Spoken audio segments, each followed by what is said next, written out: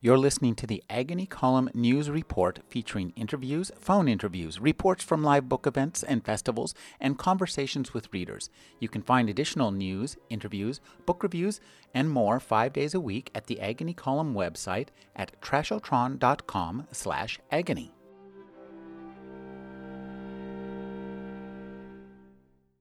April 24th, 1963.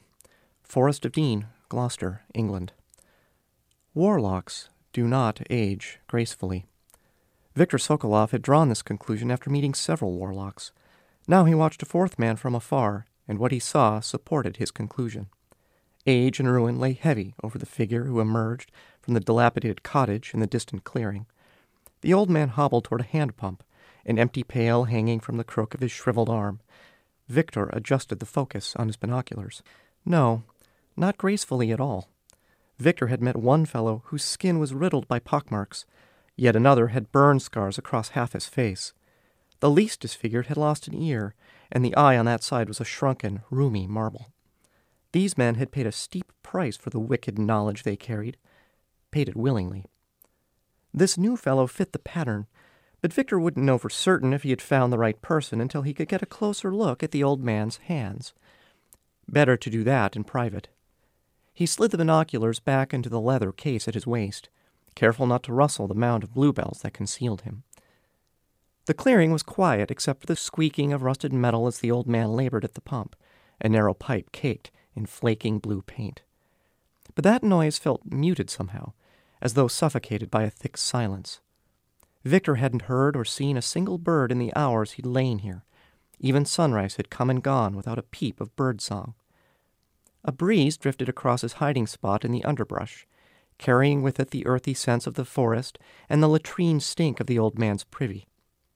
But the breeze dissipated, as though reluctant to linger among the gnarled oaks. The old man hobbled back to the cottage. His palsied gait sent water slopping over the brim of the pail.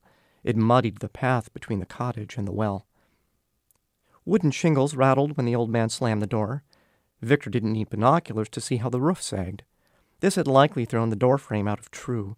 The single window had probably been stuck closed for years. Sprigs of purple wildflowers poked out of gaps in the shingles here and there, alongside bunches of green and yellow moss. Raindrops pattered through the trees. Just a sprinkle at first, but it swelled into a persistent drizzle. The cold English rain didn't bother Viktor. He was a patient man. Ian Tregillis is the author of the Milkweed Triptych. The first two novels were Bitter Seeds and The Coldest War. The final book in this trilogy is Necessary Evil. Thank you for joining me, Ian. You're welcome. Thank you for the opportunity. Ian, these books key off of a Second World War that looks very different from the one we experienced, and the changes that you make involve two programs, competing programs, one in the UK and one in Germany. Talk about developing those programs yourself as a writer. The German program came from the desire to write sort of a fun popcorn adventure in the vein of Indiana Jones. So long ago I had read about a piece of World War II trivia called Project Habakkuk, which was a real-life project by the British Admiralty, where they had investigated the feasibility of building ships out of ice. They wanted to build aircraft carriers out of ice because ice doesn't sink. It wasn't such a crazy idea, but they never got that off the ground for various reasons. But when I'd read about that, I couldn't get the idea of these vast berg ships plying the North Atlantic out of my imagination. So I thought, well, what might have happened if that program had gotten off the ground and been successful? And I was driving to work one day, and I still remember the spot on the road where I was when I realized the obvious answer was that the Germans would have sent a pyrokinetic spy in to sabotage the shipyards. So from that, I had the notion of this program that was creating these people with unusual abilities. After I'd been thinking about that for a while, I started to think about how British intelligence would have responded if they'd learned about this program. And I became very enamored of the idea of a man whose job was to fight these people with very unusual abilities, a normal man forced to try to fight superheroes. So that was the origin of the British response to this. And I decided that since they had no way of combating the Germans, fighting fire with fire, so to speak, I decided that they might have rallied the secret mages of Albion to help defend the island against the inevitable invasion. That's such an interesting concept. And you do such a great job of developing that. Talk about creating the British side of this equation, the warlocks and that have existed for generations, and the characters that came out of that program. They came out of two things that were sort of interests of mine. I'm very interested in linguistics, although I'm not a linguist, and in fact, I don't even have a knack for languages. But a friend of mine is a linguistic anthropologist, and we were chatting once, and she had told me about a legend that I guess linguistic anthropologists tell each other at parties. The story goes that long, long ago, the Greeks had wanted to determine who the oldest culture was, and they'd reasoned, fairly straightforwardly, that the oldest culture in the world would be the culture that spoke the oldest language. So they reasoned if they could figure out the oldest language on Earth, they would know from whence humanity had sprung up. So the story goes that somebody took some newborn children, ripped them from their mothers, trucked them out into the country where they could be raised in the complete absence of all human influences. And then they waited a few years for them to spontaneously start speaking the language.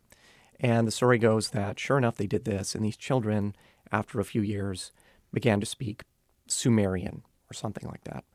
Now, I doubt that's actually what happened. But as soon as he told me that, I thought, well, there's my magic system. It's so twisted, magic based on sensory deprivation of children. I'm also very interested in the science fiction and fantasy that deals with demonology, this idea that you can commune with a greater force to bend the laws of nature. James Blish wrote a book called The Devil's Day that first introduced me to this idea. So I tried to marry those two notions, thinking, well, perhaps somebody in the Middle Ages did try this experiment with children, and it worked to the extent that they accessed this sort of language. But probably the language of let there be light, the language of the Garden of Eden, probably would not have been a human language at all. So I call this language Enochian, which is what John Dee, who's I think a 17th century mystic, had called what he thought was the language of angels. So I used Enochian, but I decided that probably he wasn't talking to angels. He was talking to something a little darker. The darkness that you create, you call them the Eidolon. Now, you're a physicist by nature, or you work in a physics lab, is that correct? That's correct, yes. And I detect in the way you've created these creatures that they seem to stem in large part as much from modern notions of modern quantum physics as they do from John Dee. I decided early on that I wanted to give myself complete freedom to break the laws of physics. If I adhered too closely to scientific rigor, I think it would have felt more like taking my work home with me.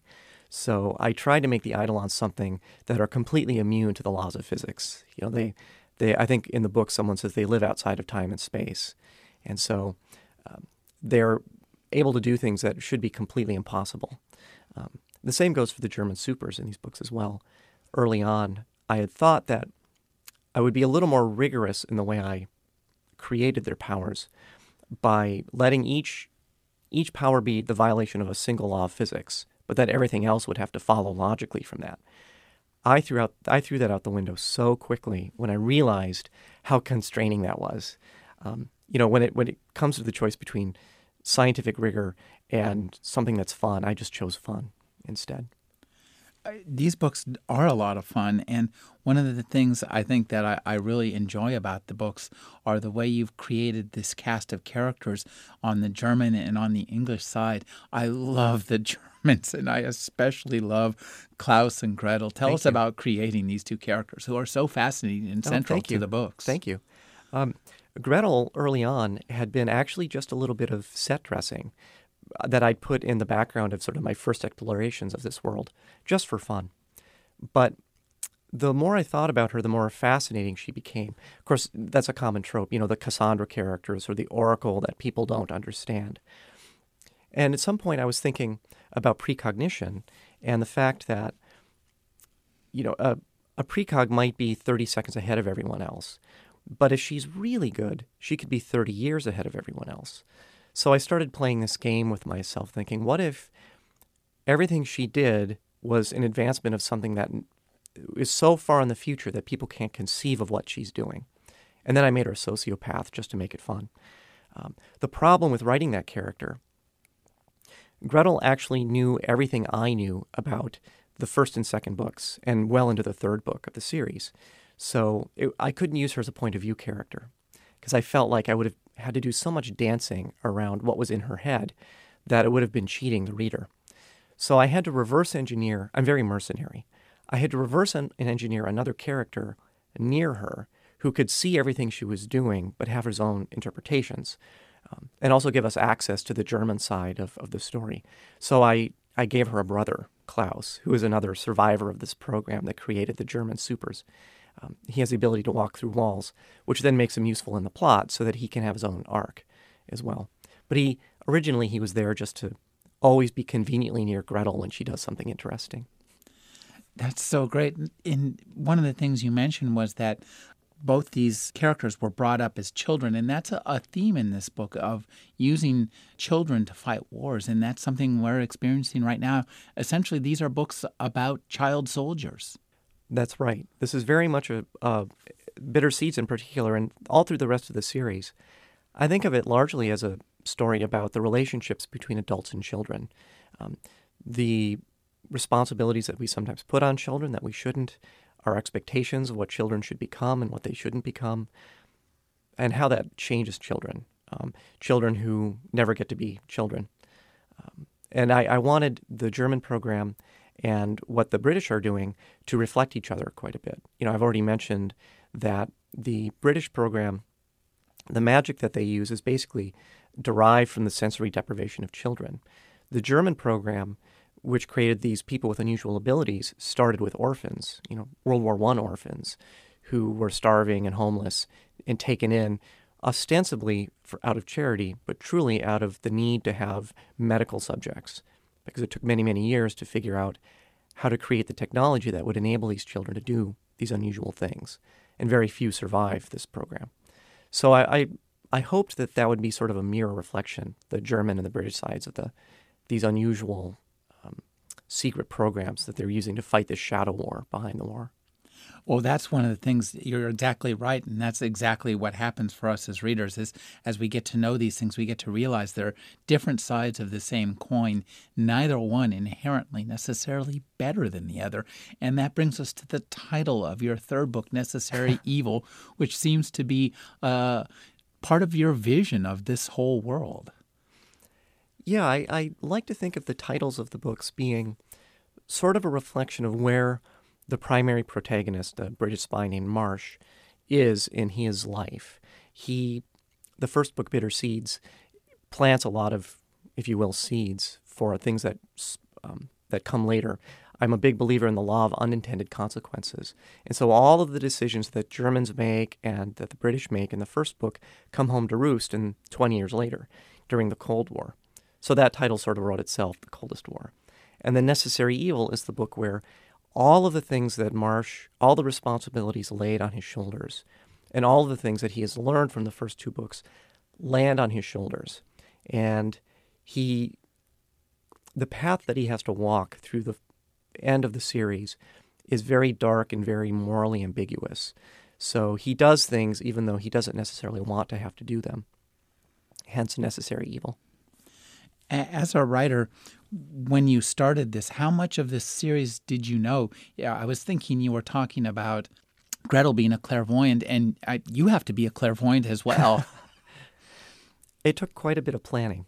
I'm very lucky because I live in northern New Mexico, where there's a very, very strong community of professional science fiction and fantasy writers. I had originally intended to write only one book in this world purely for practice. I didn't expect it to find an agent or to become published. I brought the idea to my writers group just because I wanted to spend a year writing a book for practice, to improve my craft. So I brought the basic outline of this universe to my writers group and said, okay, guys, I have this idea for a world, and I know it's kind of dumb, but do you think it would be worth me spending a year on a book in this world just so that I could concentrate on my craft? Because every writer has his or her trunk novels, we call them, the books that you write that never find publication because they're the books you write while you're learning your craft. They were very enthusiastic about the idea behind these books. But the outline that I had brought them was actually akin to The Coldest War. It was a book that took place in the 1960s. And the main character was someone who had worked for British intelligence during World War II and had seen and experienced all sorts of fantastical events. And that I'm very enamored of the trope of the spy who comes in from the cold. You know, the retired spy who gets called back in because he's one of the few remaining people who know something about what's happening. So they pointed out to me that I couldn't write a book about the Cold War predicated on World War II with superheroes and black magic and adventure without telling that story first. So they convinced me that this was actually a trilogy. Once they'd convinced me of that, then I realized that I had to think ahead about what Gretel was doing. Because the fun of writing a precog is that it's very easy to foreshadow things in very cryptic ways. The writer Tim Powers has a phrase he calls playing card tricks in the dark. And that's sort of what I was doing with Gretel in the beginning. So I spent a lot of time working with my fellow writers to create an outline for the entire trilogy. We spent 8 hours one day with a whiteboard plotting out the first and second and third books of this series so that we knew what Gretel was doing and when things that she did would cross over between the first book and the second book and the first book and the third book. So there was a lot of front-loaded effort to make sure that Gretel's machinations actually made sense when her purpose is revealed. Well, it's so interesting to hear that because it feels like that as we read the book. And one of the things that I found most interesting about the way the precognition plays out is the way that you use that, in a sense, to alter history. So I'd like you to talk about your sense of taking real history and alternate history and moving from one to the next, and what you pluck out of real history and leave kind of untouched in your alternate history. That was a very difficult thing for me to do because I am not a historian by training. I certainly would never claim to be very knowledgeable about history or World War II. I didn't, in the course of writing these books, assemble an entire bookshelf full of research materials. I knew that because of that, I knew that my best bet was to try to change history in a very radical way as quickly as possible. So I needed, again, I like to reverse engineer my plots. So I knew I needed a major historical event that took place as close to England as possible, as early in the war as possible, as close to England as possible so that my characters could be involved in a direct fashion. So those criteria sort of pointed me to the evacuation of Dunkirk. Then I started reading out about that, and I looked to see how easy would it be to change the outcome of Dunkirk, where many, many tens of thousands of British and French troops were evacuated from the beaches and taken to England. Although they lost a lot of material, they lived to fight another day. Britain did not lose an army on the beaches of Dunkirk. It was actually very easy to spin a scenario where that didn't happen and where, again, tens of thousands of soldiers never made it home and weren't there to defend England from invasion. I hoped that once I had made that change to the history, readers would give me a little more leeway to play with the extrapolations that take place as history continues to diverge from our own. I won't say that I necessarily did a rigorous extrapolation, but I certainly tried. Because of what happens early in that book, the Blitz is, as depicted in Bitter Seeds, is much longer and much more brutal than what actually happened, which was a long and brutal bombing campaign in London. So I was still able to use a lot of my research materials that spoke about the life of everyday Britons living under the Blitz. So I used many details from memoirs and books written by people living at the time to try to give a sense of verisimilitude to the lives of the characters in London. But as I say, I'm not a historian, so I tried to make one big change and hope that readers would go along for the ride after that. Well, I'm not surprised you used a lot of books because it has the feel of a nicely well-informed piece. But one book there that gets mentioned a few times in the trilogy is a book I remember reading from my youth, which is the William Shirer's The Rise and Fall of the Third Reich. And I think that that's such a keystone for many people to understand that whole time. And I would like to talk a little bit about how it informed your creation of Nazi Germany with all this mad science attached. The Shirer book is, I think, a phenomenal piece of scholarship, and although it was put together a long time ago, I'm very grateful that somebody undertook that burden. I think it's one of the most important things ever written about the war, which of course has engendered hundreds and hundreds and hundreds of pieces of scholarly research. But Rise and Fall of the Third Reich is an amazing piece of documentation. So I did spend my copy of Rise and Fall is very dog-eared because, again, I tried to pull a lot of details from it about how the Reich functioned, how it shaped the people that were in it. I imagine that in the altered history of the Milkweed books, Rise and Fall of the Third Reich is a very, very different book because the war evolves very differently in the Third Reich. Its evolution is very different in, shall we say, in these books. So Rise and Fall of the Third Reich might be a little bit shorter in this alternate universe, but it certainly did inform a lot of little details. How did people talk? How did they dress? And more so the mindset behind the people who are embroiled in this very strange and very dark world. One of the great people you have embroiled in this world is Dr. von Westharp and his project, which seems so possible and so plausible. I'm wondering if you based that on something that nugget of research you dug up somewhere, and how much of that came out of your imagination. Yeah, so von Westharp, he's an interesting guy. At least I like to think so. He was inspired by a real-life historical crackpot, a guy named Adolf Lanz, I believe, who was active in the late 19th century and early 20th century. He published his own sort of occult, I will call it a fanzine, this sort of occult crackpot fanzine under the name Dr. Lanz von Lebenfels. That was his pen name, very impressive pen name. He wrote a lot about biblical exegesis and eugenics and all sorts of very troubling ideas. He had published this fanzine or leaflet for over 20 years, and the story goes that allegedly copies of his this publication, which was called Ostara, were found in Hitler's personal library. So it's known that at least early on, Hitler was reading the work of Dr. Lanz von Lebenfels. The story also goes that Lebenfels was in Austria. So when Austria was annexed, the story goes that Hitler banned publication of Ostara because, and I find this very funny, he worried that the association with Lebenfels was making the Nazi Party look bad.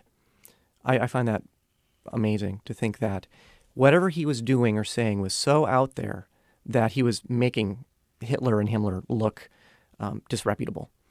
But anyway, one of the key tenets of Lebenfels' philosophy was something called the Götterelektron, the divine electricity.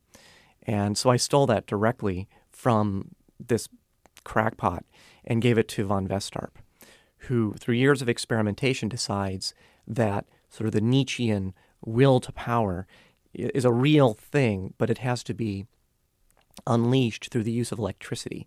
So he embeds electrodes into the skulls of his test subjects. And then as long as those electrodes are connected to a battery, which retains a charge, they're then able to do unusual things. I also did that again for a mercenary plot reason, because that meant that the battery was a vulnerability, right? Superman isn't very interesting if there's nothing you can do to thwart him. So that was sort of my technological kryptonite. But von Westharp, yeah, he was based on a real crackpot. Wow, that's so great. You talk about the batteries and the way this works with the Superman, and you do use this to great effect in many set pieces. Thank you. And so I'd like you to talk about a little bit about creating some of these set pieces. There's a daring raid by the Brits Right. on the stronghold, and that in particular is really one of those scenes that I could just see again and again in my mind.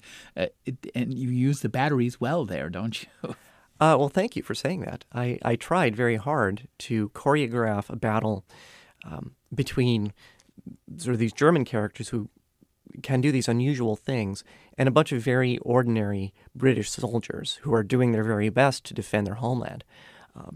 The batteries gave me a lot of fun opportunities, and I decided that the plucky Brits, once they figured out that this technology was based on batteries, they would think very hard about how to knock it out.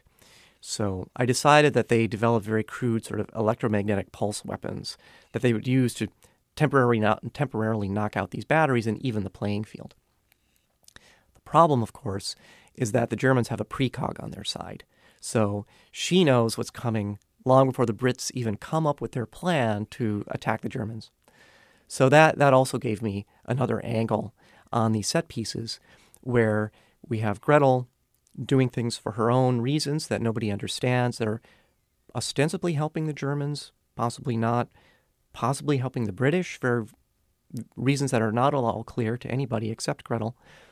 It gives the Brits a lot of action and adventure to display as they put their heroism on the line. And it gives some tension to the German side of the battle, because suddenly these characters who thought they were invincible find that they do in fact have a vulnerability. And those vulnerabilities, which are so interesting, come as a result of the scientific research, which is, as ever on both sides of the Atlantic, has two sides to it. And you work in science. You work in New Mexico. I'm not sure what you do as a physicist, but physics has often been had two different results. Care to talk about how your experience as a physicist and looking back on the history of physics made you play with the history of physics and government? Certainly. Yeah, I do in my day job. I am a physicist at Los Alamos National Laboratory.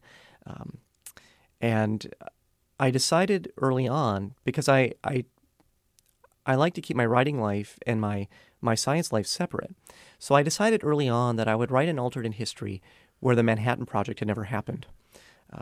That sort of, for a number of reasons, both professionally and personally, kept the divide between my writing life and my work life very simple, because it guaranteed that nothing in the books would have any relationship to the work that I do. Los Alamos, of course, being the home of the Manhattan Project during the war. But the Germans, of course, are also using science, and that science gets kind of it's designed to be weaponized. They're weaponizing humans. That's right. That's absolutely right. There's a lot of science fiction and fantasy literature where the Third Reich is deeply involved in the occult, where they're performing magic. Because Heinrich Himmler was very interested in the occult, and so that's a wonderful grist for the mill. But because it's done so often, I decided I wanted to flip it around. Because the Third Reich was very technological. They did a tremendous amount of weapons development. They had a very sophisticated R&D pipeline. We see that in things like the V1 and the V2 as just two examples. So I decided that it would be what they were doing was firmly rooted in science. Now, of course, it's mad science because what they're doing is completely impossible. But I liked the idea that what they were doing was the culmination of a very rigorous scientific mindset. And then I gave the Brits, the sort of magical response, so that I still had technology and magic, sort of a little bit of science fiction and a little bit of fantasy. But it is a very dark thing that the Germans are doing, and what von Westarp had been doing for many years by the time the books start.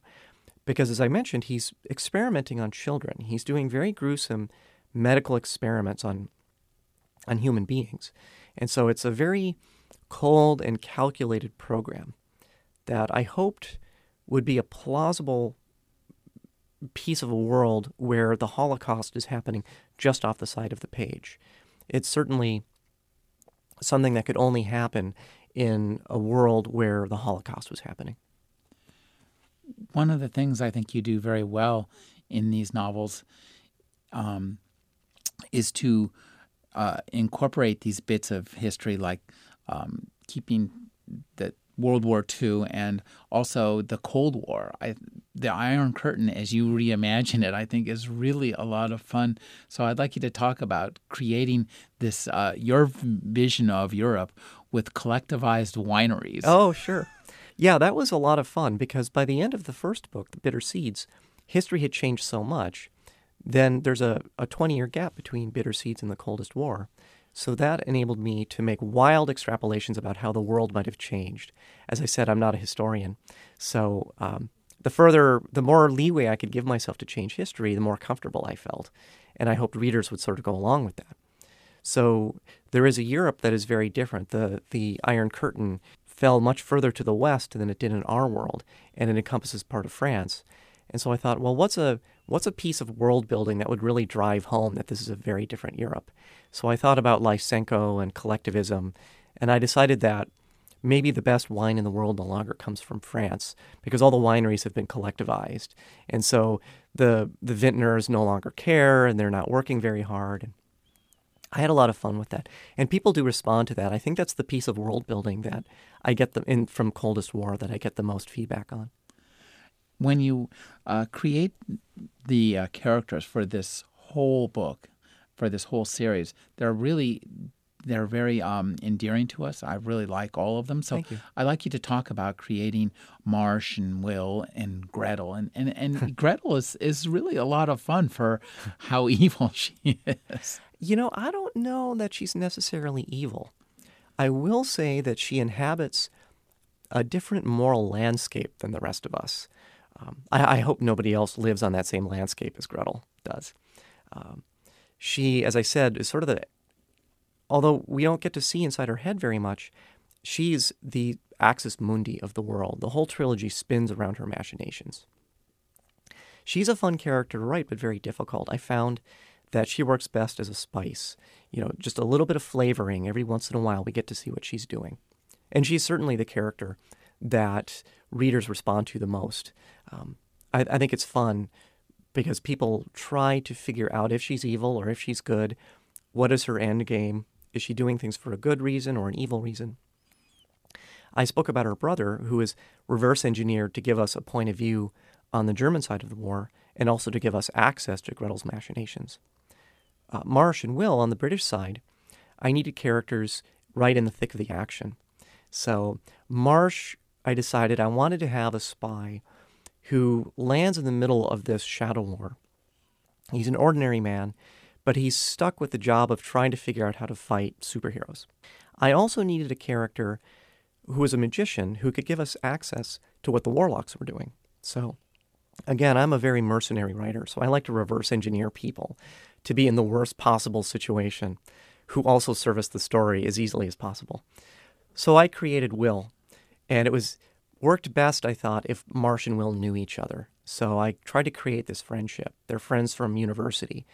Will is descended from a long line of dukes who also happen to dabble in this dark blood magic that is sort of the heritage of England going back many, many centuries. I decided it would be fun if Will could play off Marsh, Marsh being the hardened spy, if Will was sort of a more lighthearted, somewhat inept, good-hearted, but usually somewhat incompetent, a little bit of set dressing, and I hope a little bit of levity in the books. I tried to give the friendship between Marsh and Will a very complex arc through all three books. They start out as friends, but the war takes quite a strain on that, and the bad decisions that both of them make over the years come home to roost again and again. So I hope that they all have an interesting arc, even though I reverse engineered them to have the worst possible lives that I could imagine. That reverse engineering worked out very well. It gave you the opportunity to put some nice Phillips and touches into these characters' lives. And one of the things I really love to learn, and I'm guessing this is a piece of real history that I had never heard about was the existence of funk holes. Right, the funk holes. Yeah, that was fascinating to me. I'd first learned about funk holes while watching an episode of Foyle's War, which is this wonderful period television series from the BBC. So then I started reading up on them. Funk holes were places where people with a lot of money would go out into the country to sort of live in sort of a very posh bed and breakfast scenario, to just ride out the war years. They would pool all of their rationing coupons and all of their money and live out in the country all through the war, playing tennis and swimming and possibly punting.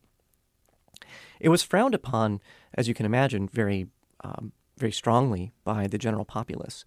But it was one scenario that sort of people with a lot of money who decided that it didn't really matter who won the war, that they had the money and influence to live comfortably no matter what the outcome of the war would be.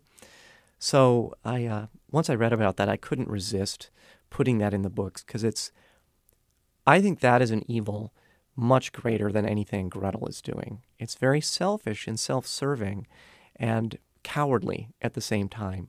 So, yeah, it was just such a neat piece of history I couldn't resist.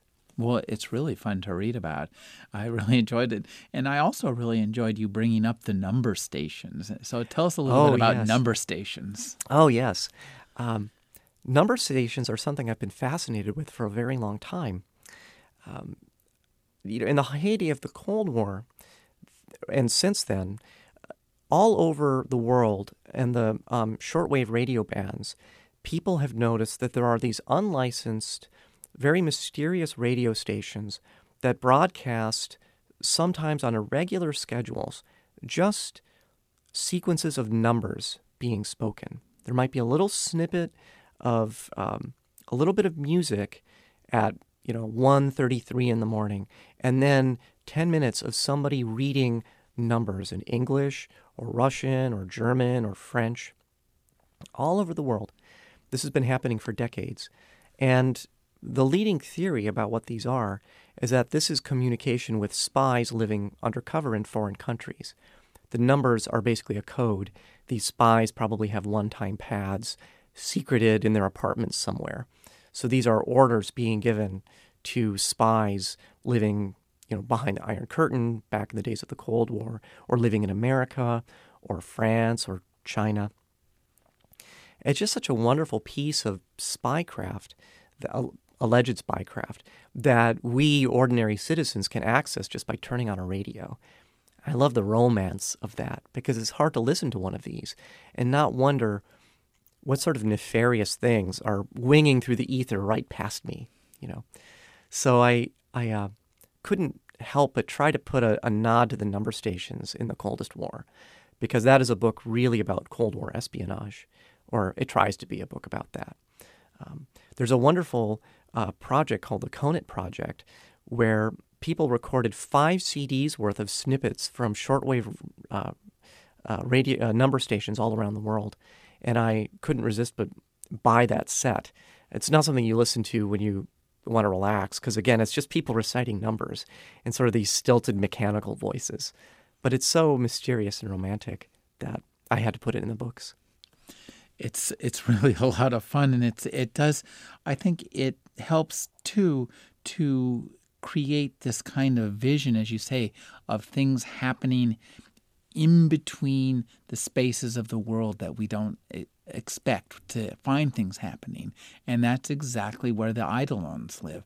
And one of the things you do really well with these creatures, which are the sort of demonic presences that the British call upon, is you have to create them to a certain degree as characters, but it must be a challenge to create a character who's essentially a god whose actions and even existence are almost incomprehensible to humans.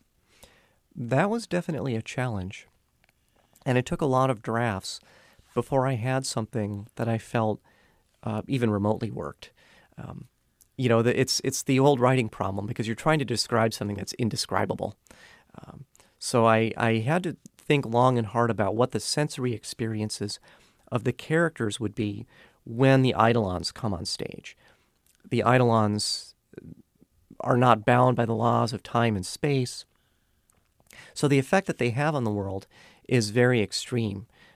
I certainly borrowed a little bit from the sort of Lovecraftiana, this idea of these eldritch entities that are so vast that they are incomprehensible to humans. So at one point in one of the books, a character describes the geometry of the world running like soft candle wax around sort of the searing hot reality of one of these beings. I rested mostly on the confusion and discombobulation that the characters feel whenever, and the tremendous terror that they feel when these vast beings come on the stage. I did my best, but like I said, since they're indescribable, I maybe wrote myself into a corner here and there. Well, no, I thought they were really a lot of fun to read. And that's one of the things I think that's so interesting about these books is because you do a great job of taking the material and the creation, all this kind of wild science, magic that seems like science, taking it seriously enough so that as we read it, we take it seriously. Yet there's a lot of fun to be had in these books as well. Tell us a little bit about finding that balance. There's moments where there's actually humor. There's one point where I think Gwendolyn is described as having dinners with the Duke and having to share a bathroom with the insane and somewhat disturbing product of a Nazi experiment. I thought it was a great sentence. Thank you very much. I tried very hard to sprinkle little bits of levity in where I could. I do think these books lent themselves to a very dark tone. And as a beginning writer, I found that it was easier to do dark things than light things.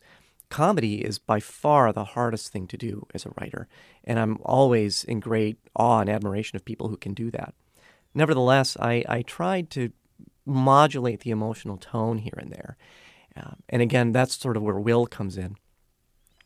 I like some of the dialogue between Will and Gwendolyn in the second book because they have sort of this lighthearted relationship. At least in the beginning, their marriage is very strong, and so I got to put a lot of banter in there. And I tried to play him off of many different characters in the books. The warlocks that Will works with are a very grim set of characters.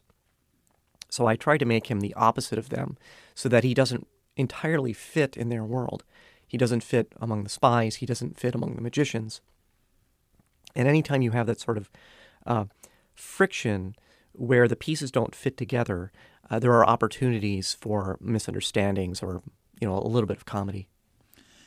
And that really works well.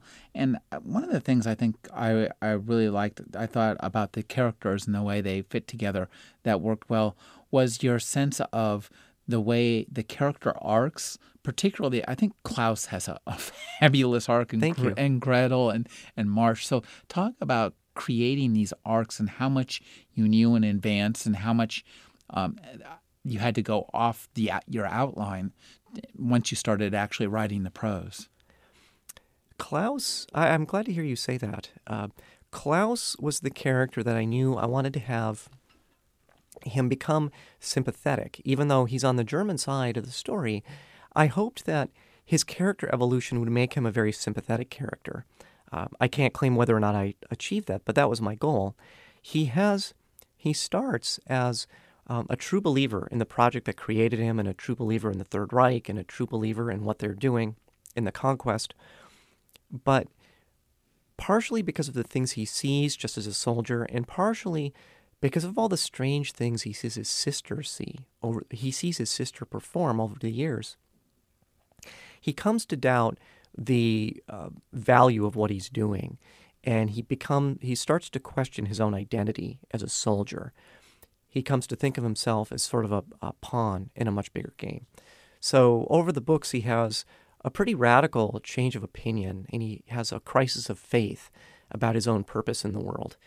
So he comes from being a sort of narrow-minded true believer to somebody like the rest of us who, even though we don't have unusual abilities, we all day to day have to figure out what our place in the world is going to be and what our path through it will be.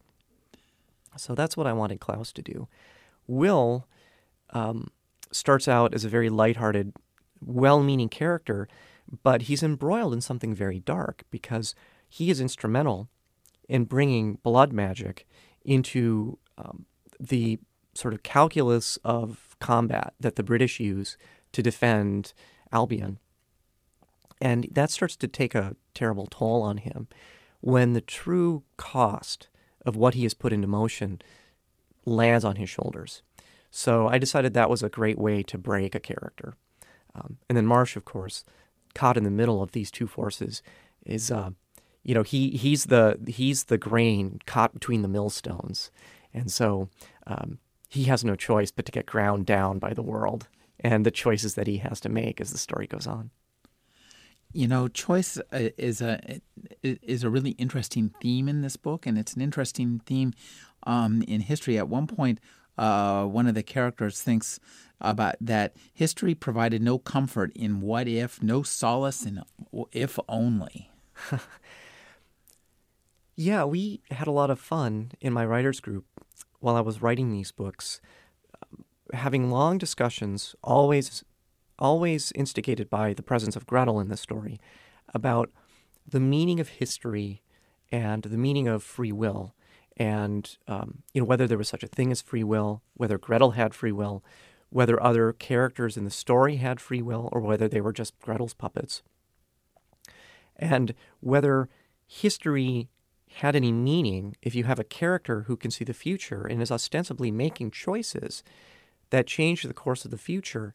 Then that gives you a very strange perspective on what the past is and what past and future actually mean, and whether they actually are distinct or not. So I tried to use that as a way to play with some of these notions, and I have the characters reflect on the choices that they make in what they perceive as the past, and come to regret some of the things they've done or not done as time goes on. When you're talking about the past, it made me think a little bit about our present, and that's always a good thing when you're reading a book. And one of the things I was thinking about was that in response to these tragic events in Boston, there's a lot of finger pointing saying, oh, you should have been able to figure this out. You should have been able to, quote, connect the dots. And a lot of people, Bruce Schneier had an article on CNN about this, that a lot of people are suffering from what's called hindsight bias, where look back, in hindsight, everything is obvious.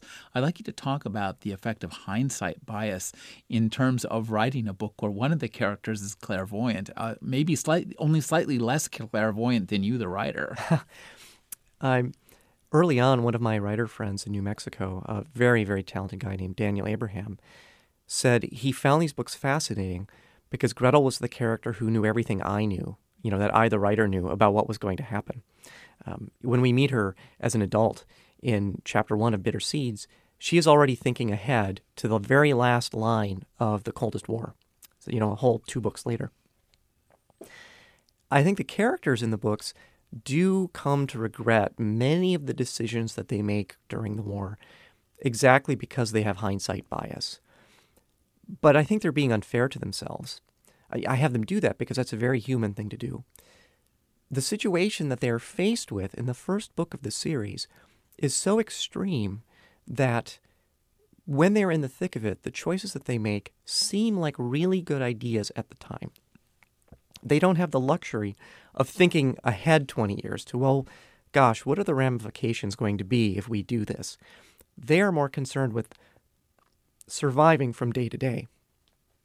But of course, after 20 years goes by, any human being in the world would look back and say, oh gosh, the situation I'm in now isn't as great as I'd hoped it'd be, and it's because of these things I did in my past. If only I had done this. If only this hadn't happened. If only I hadn't decided to evacuate my family from on this day. If only I had taken a left instead of a right.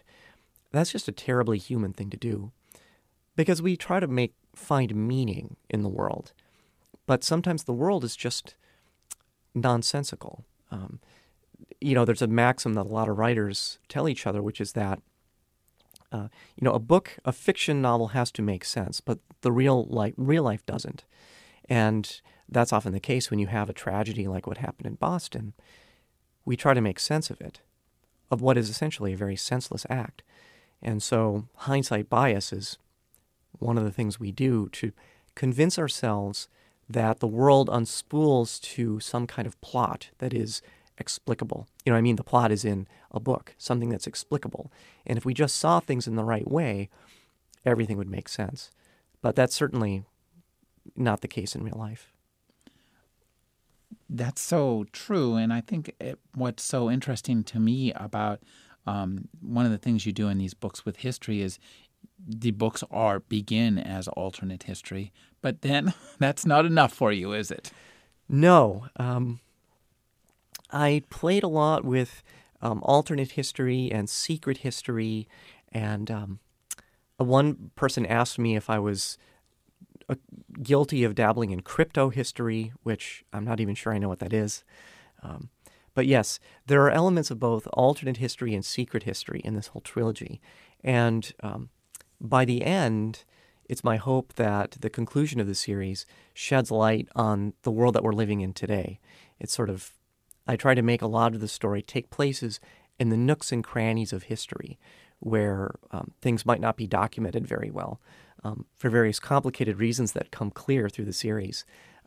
There's a reason that we've never heard of warlocks or this German program that was taking place. And I had a lot of fun with that, and I hope that readers, when they get to the end, will see that I was sort of playing a game to entertain myself, playing with various interpretations of history. Well, one of the things you begin to think as you read this book and become immersed in this history, I was thinking a little bit of the Borges, famous Borges story, Talon Akbar Tertius Orbitus, where somebody creates an encyclopedia that kind of replaces the standard encyclopedia and thus changes history essentially by fiat. And when we're immersed in an alternate history like yours and thinking, well, this is kind of the world that I'm in now, you start to think, well, gosh, the world, what we consider the real world, is itself an alternate history. Exactly. That's exactly right. I like to imagine, in fact, that there are, like the Borges story, little fragments of that other world still present in our history. Although this isn't called out in the books, I like to imagine that the famous Voynich manuscript is actually a remnant of this other history, this sort of shadow history that took place. The Voynich manuscript is a very famous manuscript that sits in in Yale University, which is, it appears to be a collection of herbal recipes and astrology and other things, but it's written in a script that nobody has ever been able to decode, possibly perhaps because it's a hoax and there's actually no meaning behind this cryptic script. But I like to imagine that it's actually something that the British warlocks had written. It's actually a record of this ancient language that is long dead. So I like to, like you say, it's like the Borges story. It's not exactly an encyclopedia, but it's a fragment of another reality that is inexplicable to those of us who don't know what the shadow history actually was.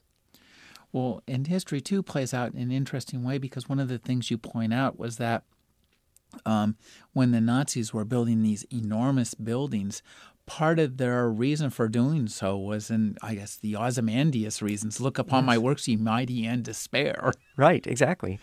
When I had to write a sequence that took place in Berlin at the height of the war, and so I was reading a lot about Albert Speer, who was very close with the leadership of the Third Reich, and who had this strange notion, his theory of ruin value, the idea being that you should build grand works of architecture that were so great that 1,000 years hence or 2,000 years hence, when history had gone on its merry way and an empire at its height was almost forgotten, the very ruins of empire would still inspire people with awe.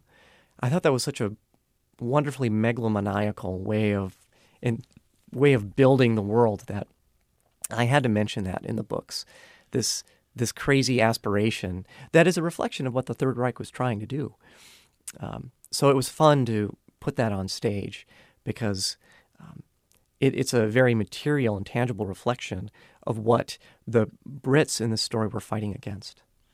And I'd like you to talk a little bit about the spy tropes that run through all these novels, which make them so much fun. Thank you. I appreciate hearing that. I am certainly not very knowledgeable about spycraft, so I had to do the very best I could. I read a lot of John le Carré while writing these books, le Carré being one of the great masters of Cold War espionage thrillers, and Alan Furst being sort of the master of the World War II spycraft novel. I certainly would never claim that I came anywhere close to the kind of plausibility that those men put into their books, but I tried to learn from them and get little bits and pieces of the spy's mindset and the way a character steeped in spycraft would see the world. So, and also spies are just really fun vehicles for fiction. Could you talk a little bit about maybe some of your plans for the future as a writer? Certainly. I have another book coming out in December called Something More Than Night, which is a Raymond Chandler and Dashiell Hammett inspired noir murder mystery that takes place in heaven. It's about the murder of an angel, and the characters around that dead celestial being have to try to deal with the terrible consequences that come from this traumatic event that changes sort of the afterlife and life on Earth. I had a lot of fun with that because I spent a lot of time reading the great noir writers, trying to infuse the book with the flavor of a 1930s detective story. And I'm also hard at work on a new trilogy, which is, again, a fantasy alternate history. I don't know why I keep doing this to myself because, as I've said, I'm not a historian. But that's a sort of a clockpunk or steampunk world filled with brass servitors that walk around making tick-tock noises as they serve their human masters. It's another story about free will, actually. Free will and slavery, and of course there are spies and explosions in it because I guess those are my go-to tropes. I've been speaking with Ian Tregillis. His latest novel is Necessary Evil. It's the third book in the Milkweed Triptych, which consists of Bitter Seeds in the Coldest War and Necessary Evil. Thank you for joining me, Ian. You're very welcome. Thank you for the opportunity.